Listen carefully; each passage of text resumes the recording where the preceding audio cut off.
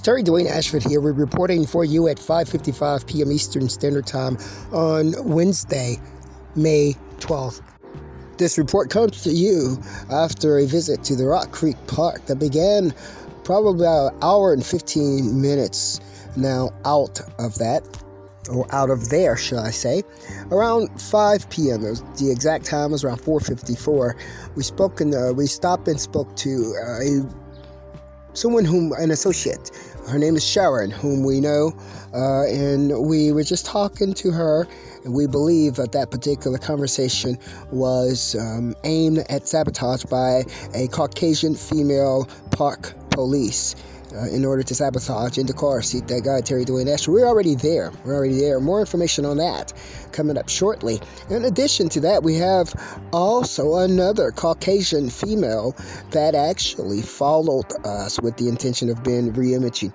We have ascertained intelligence that the Caucasian female at the park police may have been sabotaging through re-imaging. We are there already.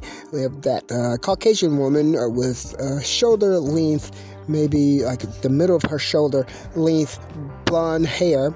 An older lady, really, really thin, looked very, very deteriorated, wearing a black blouse and a light tan brown pair of pants. She walked initially up Joyce Avenue, trying to walk behind in the car seat that guy, Terry Dwayne Ashford. When she saw that he turned off, that particular woman rushed through the woods up and tried to meet in the car seat to Terry Dwayne Ashford on Beach Drive, coming back up toward Carter Tennis Courts. That particular woman, we believe, was trying to be re-imaged, was in the scam and the schemes with the Caucasian lady park police. We're there. We're not done with that. We have one more incident to mention for you. Tag number EZ7929. That was a black Audi, a Caucasian male wearing a baseball hat and glasses, looking just like Terry Dwayne Ashford on one of his photographs. That particular male, we believe, was mimicking the photograph, one of the photographs of the sponsoring that TV. And we believe all of this was in a scam and a scheme to re-image in the car seat that guy, Terry Dwayne Ashford, today by the Caucasian lady park police. We're there already. The sabotaging from our friend Sharon was her discussion regarding the lack of coronavirus vaccination, her allergy, and the pollen, and how that affects her. So she's going to be taking some medication tonight, and we're waiting for all of that stuff from our friend Sharon to be re-imaged to Terry Dwayne Ashford in the car seat that guy for sabotaging. We're waiting on the Caucasian park police to do what she thought she could do. The time of this particular reporting is 5:58 p.m. Eastern Standard Time here in Washington, D.C. Right now, as usual, we have one coming up trying to snipe it.